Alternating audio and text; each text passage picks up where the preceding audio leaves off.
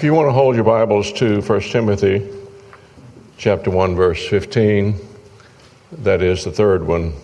Our theme this morning is Jesus saves his people. Jesus saves sinners.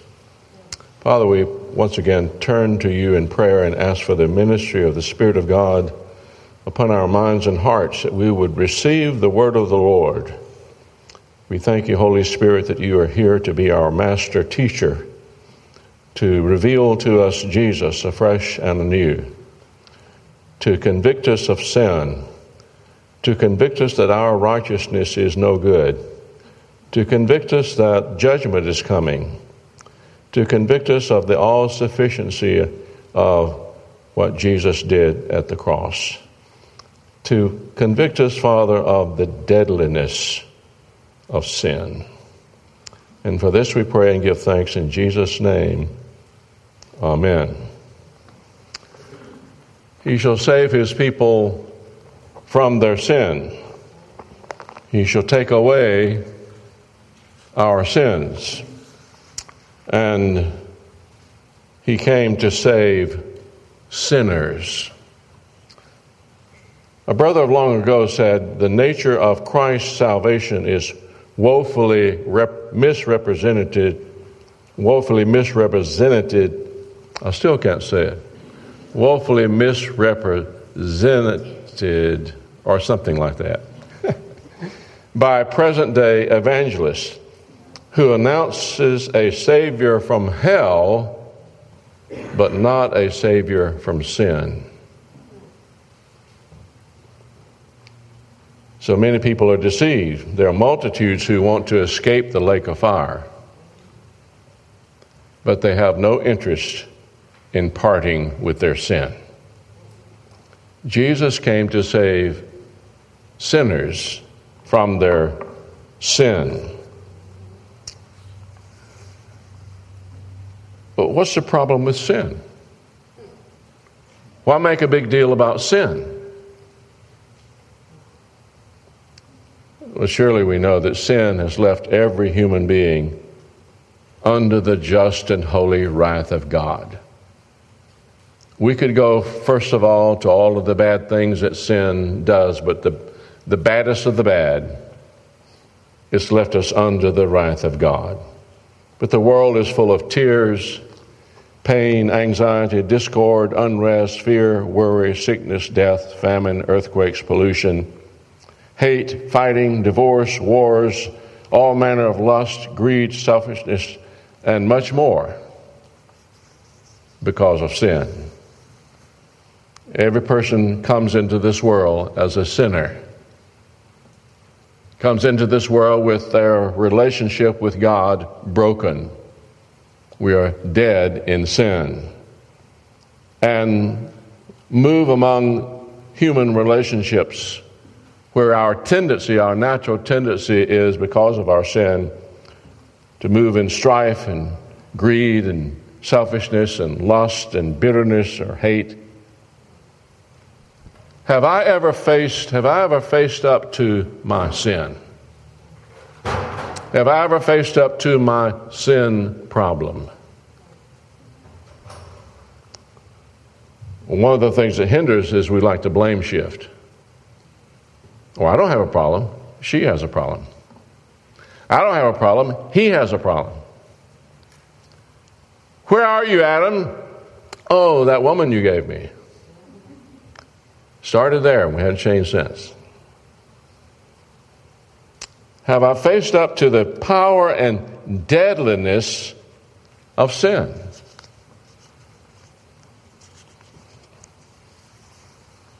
Brings chaos worldwide. Affects us all.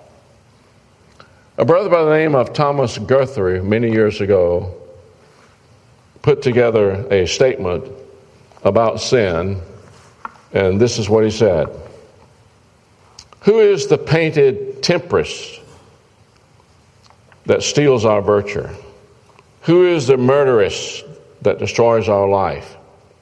Who is the sorceress that first deceives and then damns our soul? Sin. Who with icy breath blights the fair blossoms of youth? Who breaks the hearts of parents? Who brings old men with gray hairs to sorrow to their grave? Sin. Who casts the apple of discord on the household hearts? Who lights the torch of war and bears its blazing over trembling lands? Sin.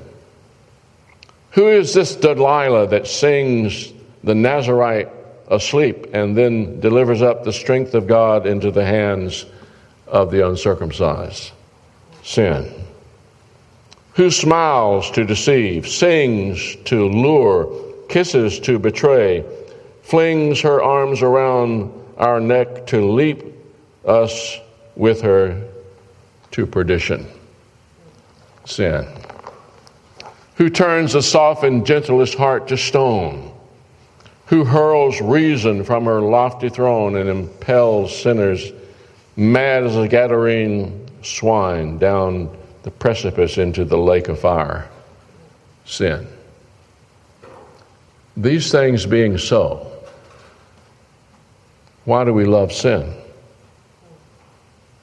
These things being so, why do we laugh at sin? Do you not realize that the comedians of the world, most of their jokes are about sin? And if you listen to it, you'll be laughing too. And I will too. Why do we joke about others who have been slain by sin? God does not laugh at sin. God sent his Son to pay the sin debt of sinners. But what is sin? Well, you have your definition and I have mine. Okay, but that doesn't matter. The only thing that matters is what's God's. And there's a number of things said in the Bible, but the clearest and the most concise statement is in 1 John 3:4. Sin is the transgression of the law. It's breaking God's law. It's violating God's law. Lawlessness is sin. Sin is lawlessness. And God's law, according to Romans 7:12, is holy, just, and good. And we could look at many scriptures and find different definitions and different terms again, but the simplest definition is that sin is a violation of God's law. What does sin do to humans? It defiles. It's not only transgression of God's law, it pollutes, it defiles. In 1 Kings 8:38, the sin of man's heart is compared to oozing sores of a deadly plague. Now, I don't want to make you sick at your stomach, but we could dwell there. We could put some pictures up and have your stomach turning if you looked at the oozing sores from a deadly plague. That's what sin does. Zechariah 3:3, sin is compared to filthy garments. Sin is defiling. Sin is polluting. Sin is staining. Sin is an expression of rebellion. It's an attitude that says to God, I'll do what I will do and I don't care what you say. And that's where many people are. I don't even believe there's a God. And I don't care what he says if there is a God. I'm going to do what I want to do.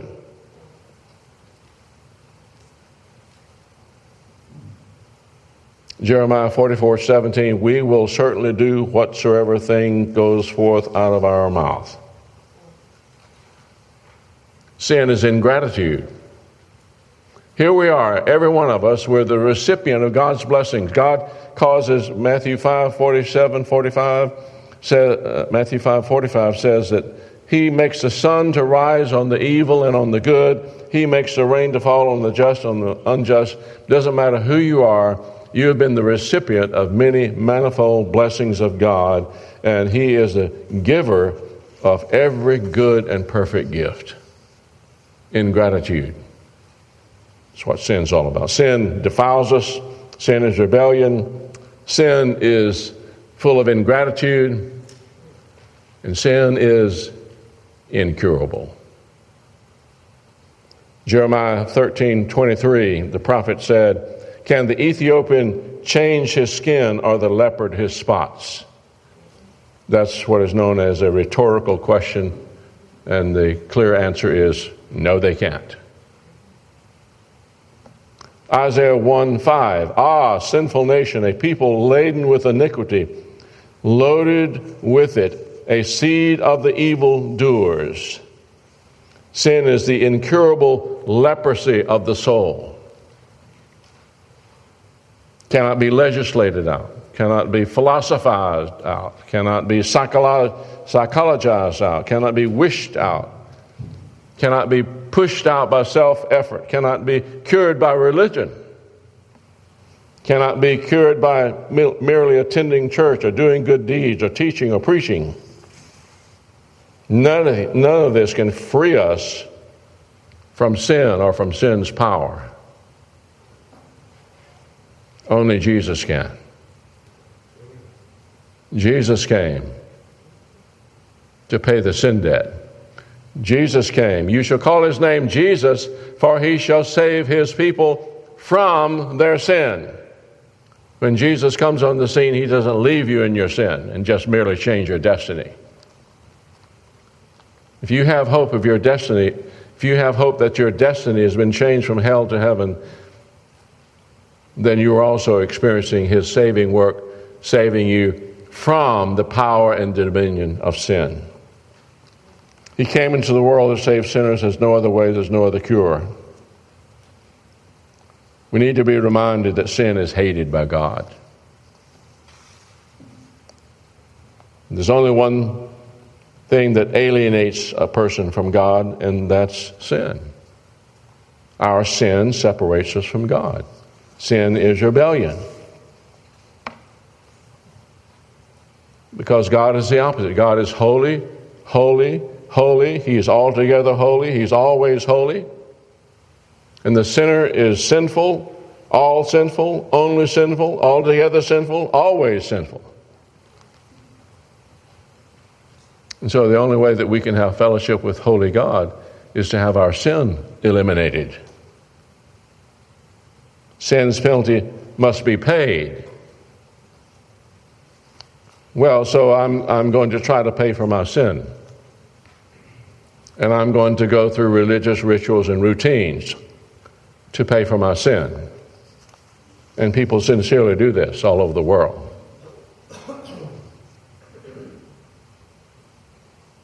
But Jesus came and actually did it. And he did it in a fashion where he did it once and for all. The Bible emphasizes that in the book of Hebrews over and over again. When he was on the cross, when he got through paying the sin debt, he said, "It is finished." He's never had to go back to the cross. He's not on the cross. He's not in hell suffering. Sin defiles. Sin is rebellion. Sin is ingratitude. Sin is incurably wrapped around us. Sin is hated by God. We sometimes don't think about this, but sin is hard work. Do you know that sin is hard work? You ever notice how easy it is for us to lie? I don't hear people talking about sin being hard work. You know what I hear people saying? You set forth the will of God. You set forth the way of God. Here's Scripture says, here's what you're to do. Here's the path you go. That's too hard. I can't do that. I can't forgive. Forgiveness is hard. Loving is hard. Where do we get those lies? The Bible doesn't teach that. You say, what are you? Are you not real or something? Don't you realize there's a war going on when you come to have to forgive and to love? Maybe you're not around the people I'm around. I assure you that, with the exception of one, I am. We've had our times in 50 plus years, and we've had to learn how to love and how to forgive. Here's a master key. Jesus says, "My yoke is easy and my burden is light."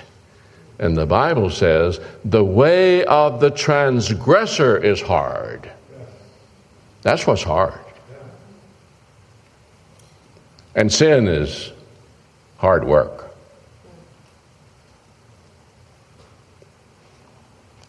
In Jeremiah 9, verse 5, the Bible says, "They weary themselves committing iniquity."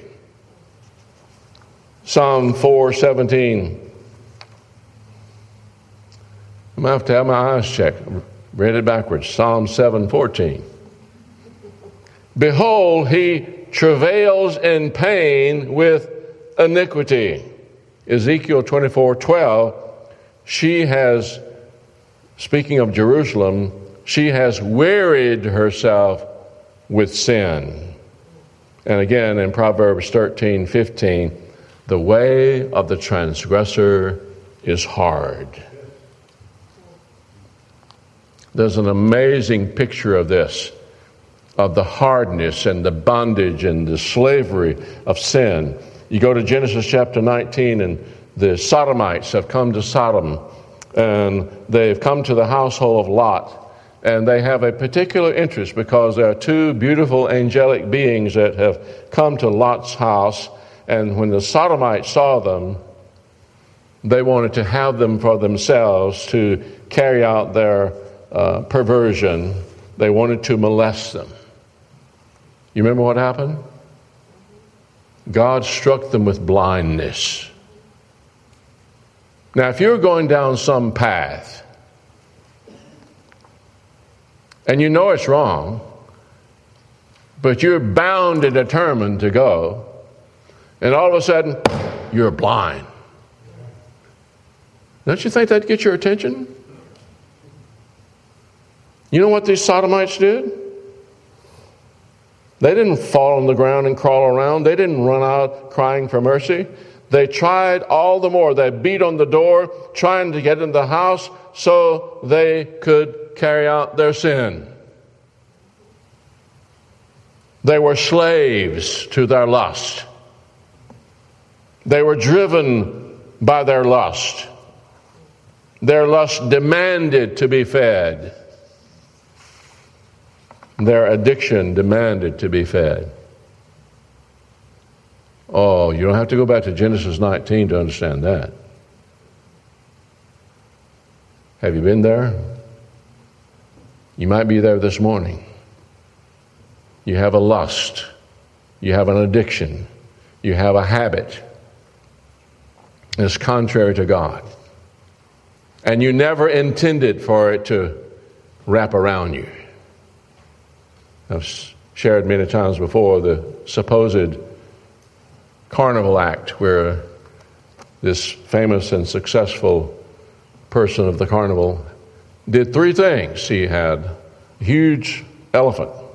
He'd lie down on the ground, let that elephant put his big foot on his chest, and at the right command, the elephant would lift it up. He had a lion that he had raised from a young thing, and he'd go in the arena with the lion, have the lion to open wide his mouth and stick his head inside the mouth. And at command, the lion would back away and not hurt him in any way. And he had a python on a little thing, and he'd done this many, many times. You get this giant python and let him wrap all around him. And at command, the python would let him go. But on this occasion, when he commanded him to let him go, he tightened his grip. And you may be here, I'll quit tomorrow. I'll repent tomorrow. I'll deal with my sin tomorrow. I can handle it. Samson was like that. I'm going to go out as usual in the power and strength of the Lord. And he did not know that he crossed the line. And he was crushed and destroyed by sin. Are you being crushed and destroyed by sin? It's all hidden. No one knows about it, but you know about it. And you look in the mirror, you're horrified, but you're ashamed to own up. You're ashamed to seek help. Sin is a horrible master.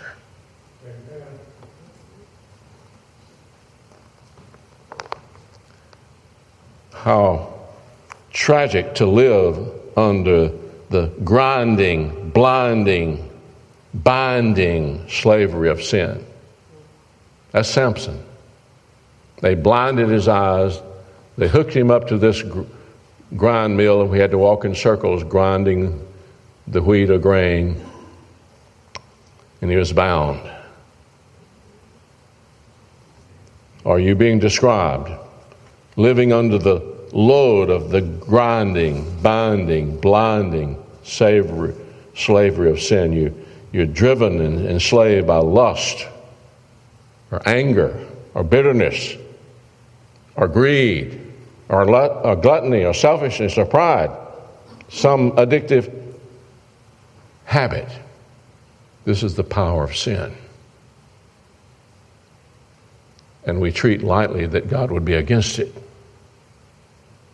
We make jokes. Why is God always against all the things I like? Ha, ha, ha. There's nothing funny about sin. How many people does it affect?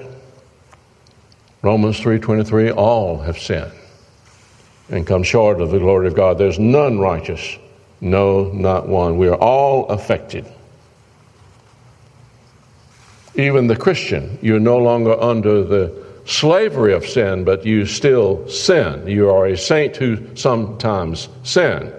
If we say we have no sin, we deceive ourselves and the truth is not in us. What are the results of sin? Jeremiah 17:9. The heart of man is deceitful above all things and desperately wicked. In Ephesians 4, we learn that the mind is dark and the mind is alienated from the life of God, and God is absent.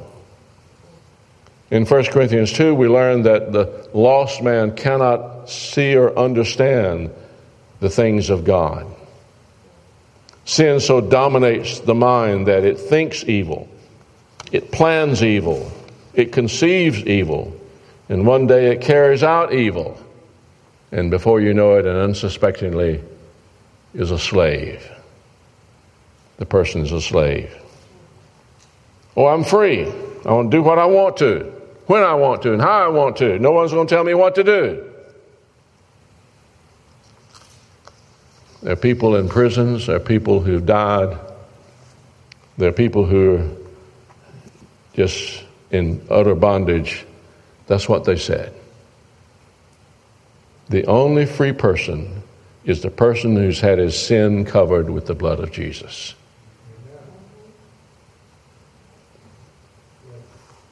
The lost sinner is not free. He's under the dominion of sin. He's under the control of Satan. The sinner walks in his daily conduct according to the prince of the power of the air, the spirit that works in the children of disobedience. With sin comes satanic bondage, control. Only the Son can set you free.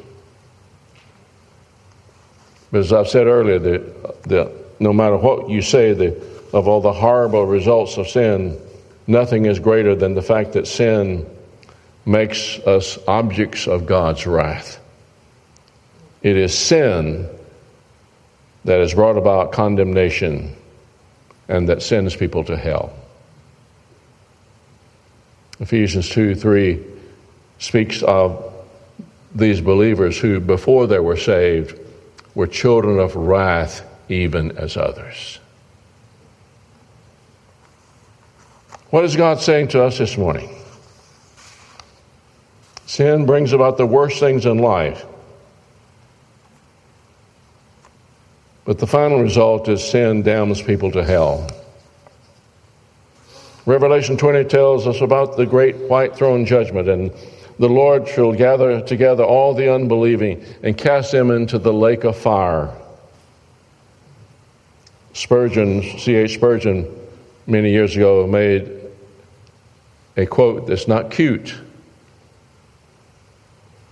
It's very serious, and it's very real.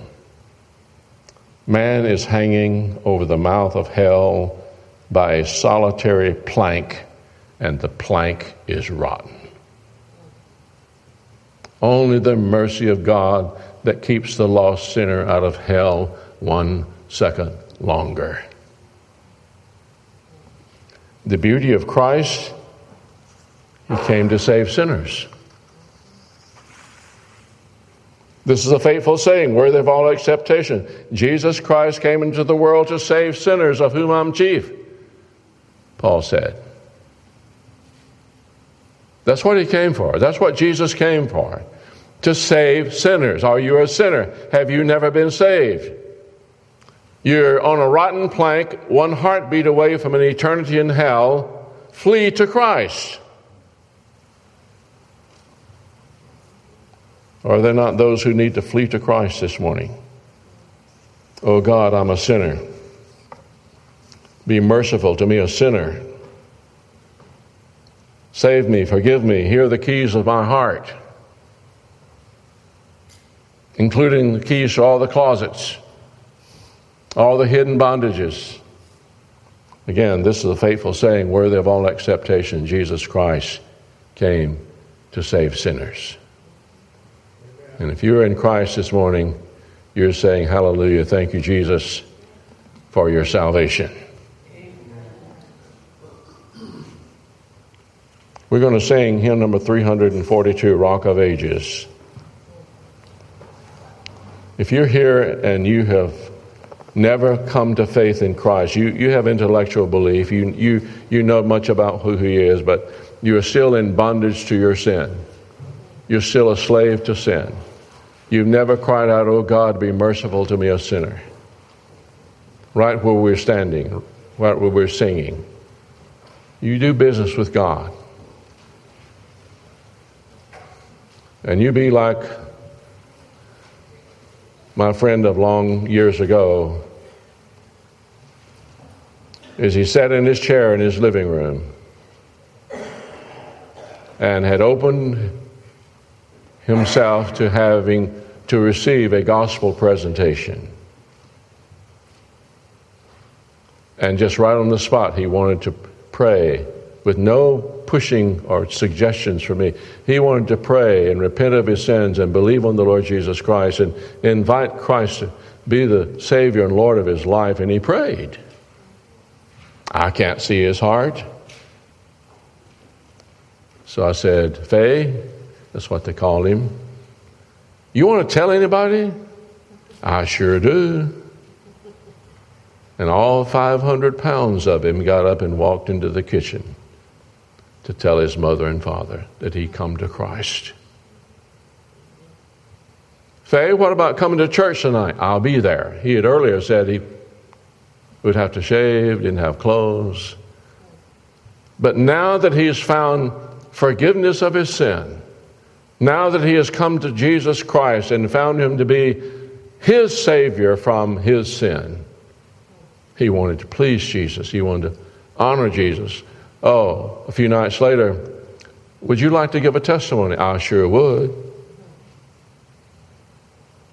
He didn't have any experience in this. But he had Jesus in his heart, like the woman at the well. Come see a man who told me all I ever did. So he stood up and said, this has been the most wonderfulest week of my life. And he lived 6 months of wonderfulest living, of loving Jesus and being grateful. I never saw this, but there was a family in the church that had a record player. It was that age, records. And they had some group singing Amazing Grace. And he'd stop by there on a regular basis and he'd say, would y'all put on Amazing Grace? He'd just sit there and weep. Tears of gratitude, because he had experienced an encounter with Jesus who came to save from sin. Hallelujah, what a Savior. Oh, Father, work in every heart according to your Spirit, according to your great love and mercies. Encourage the saints to be freshly amazed and full of joy for so great salvation. Salvation from that deadly enemy, sin, rebellion, wickedness, being under the just and holy wrath of God. Being saved because of the mercies of that same God who sent his Son, who paid our sin debt at Calvary.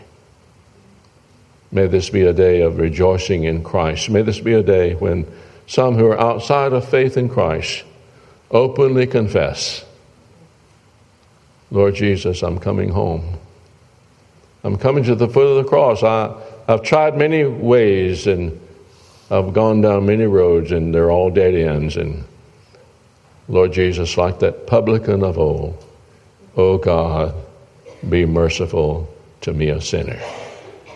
We bless you, Father, that you answer that prayer. For it's in Christ's name we pray. Amen.